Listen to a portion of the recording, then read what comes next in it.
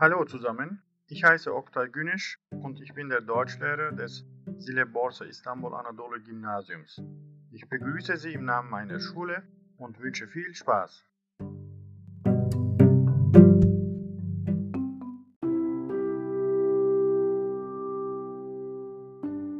Was waren Ihre Ziele, als Sie an unsere Schule kamen?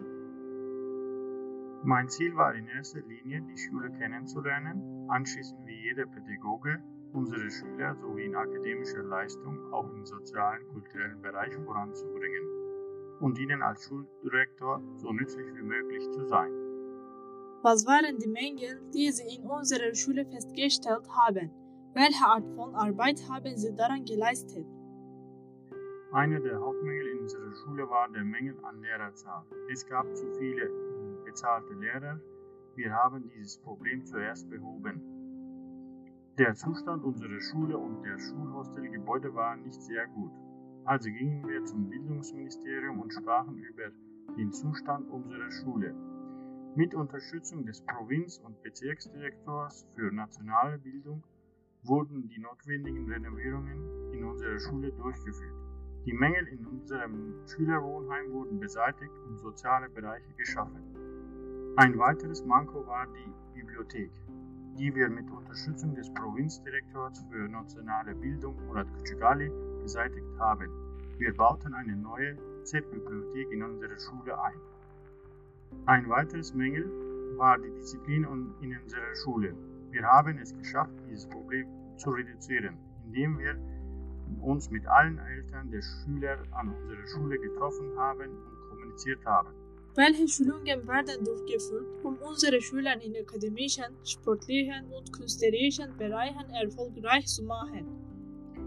Wir versuchen bei Projekten in diesen Bereichen Durchbrüche zu erzielen. Wir bieten unseren Schülern alle notwendige akademische Unterstützung auf höchstem Niveau an. Seit diesem Jahr haben wir Projekte wie Silvers-Projekt und TÜBİTAK gestartet. Darüber hinaus wollen wir an einer Technofest in Istanbul im Bereich Chemie teilnehmen und viele verschiedene Projekte durchführen. Welche akademische und psychologische Unterstützung erhalten unsere Schüler der 12. Klasse in der Vorbereitung auf die Universität? Wir haben unsere Schüler über dieses Thema informiert, unsere Eltern kontaktiert und sie darüber informiert, welche Unterstützung unsere Schüler in der Vorbereitungsphase zur Universität erhalten werden. Darüber hinaus wurden unsere Schüler an Wochenenden im Rahmen des Schülererfolgs Kurse geöffnet. Regelmäßig finden wochenendlich Probeprüfungen statt und wir bieten unseren Schülern höchste akademische Unterstützung in Bezug auf den akademischen Erfolg an. Psychologische Unterstützung erhalten unsere Schüler von der Beratungslehrerin der Schule. In dieser Hinsicht werden alle notwendigen Studien sorgfältig durchgeführt. Welche Art von Schulungen werden in den Bereichen Kunst, Sport, Musik, Literatur und Fremdsprachen in unserer Schule durchgeführt? Wir haben viele Schulungen in diesen Bereichen in unserer Schule. Im Fach Kunst werden die Unterrichte in unserer Kunstunterrichtsklasse der Schule durchgeführt. Wir haben eine Fußballmannschaft und eine Mädchenvolleyballmannschaft im Sport. Wir haben unsere Schulchor im Bereich Musik gegründet. Wir arbeiten mit der Musikklasse und mit den Musikinstrumenten, die in der Schule vorhanden sind. Unser Theaterclub wurde im Fach für Literatur gegründet und wir werden alte Legenden von alten Menschen kompilieren, die in unseren Dörfern leben. Und diese Legenden werden für Theater bearbeitet. Wir haben eine Fremdsprachenabteilung, die in der Stadt nur in unserer Schule vorhanden ist. Die Schüler der Fremdsprachenabteilung entwickeln sich weiter. Was denken Sie als Lehrer über die Auswirkungen der Pandemiezeit auf die Schüler?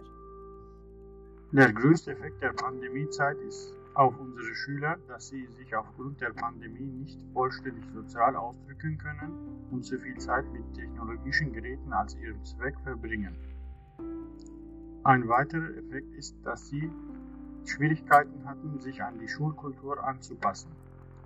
Viele Schüler haben einen Rückgang der akademischen Leistung erlebt, aber wir versuchen mit der notwendigen akademischen Unterstützung unter der Aufsicht der Schulberaterin zu geben, um diese Mängel unsere Schüler so weit wie möglich anzugehen. Was sind die Vor- und Nachteile unserer Schule, die weit vom Stadtzentrum entfernt ist? Der Nachteil unserer Schule, die weit vom Stadtzentrum entfernt liegt, ist, dass unsere Schüler extra für den Schultransfer bezahlen müssen, was für unsere einkommensschwachen Schüler ein Problem erschafft. Es führt dazu, dass auch unsere Schüler sich von der Schule distanzieren. Unser Vorteil ist, dass unsere Schule eine Campusatmosphäre hat und mit der Natur verflochten ist. Unsere Schüler können sich bequem auf ihre Ausbildung abseits des Lärms und der Stadt konzentrieren. Dass die Schule noch ein Schullehrhostel hat, ist auch ein großes Vorteil. Können Sie Informationen über die Vision und Mission unserer Schule geben? Wir wollen eine gute Generation für die Zukunft großziehen und versuchen, die Qualität unserer Schule sowohl als Bildung auch in den sozialen Bereichen zu verbessern. Wir versuchen, unsere Schüler zum Ziel zu bringen. Daher sind diese Vision und diese Mission für uns von großer Bedeutung.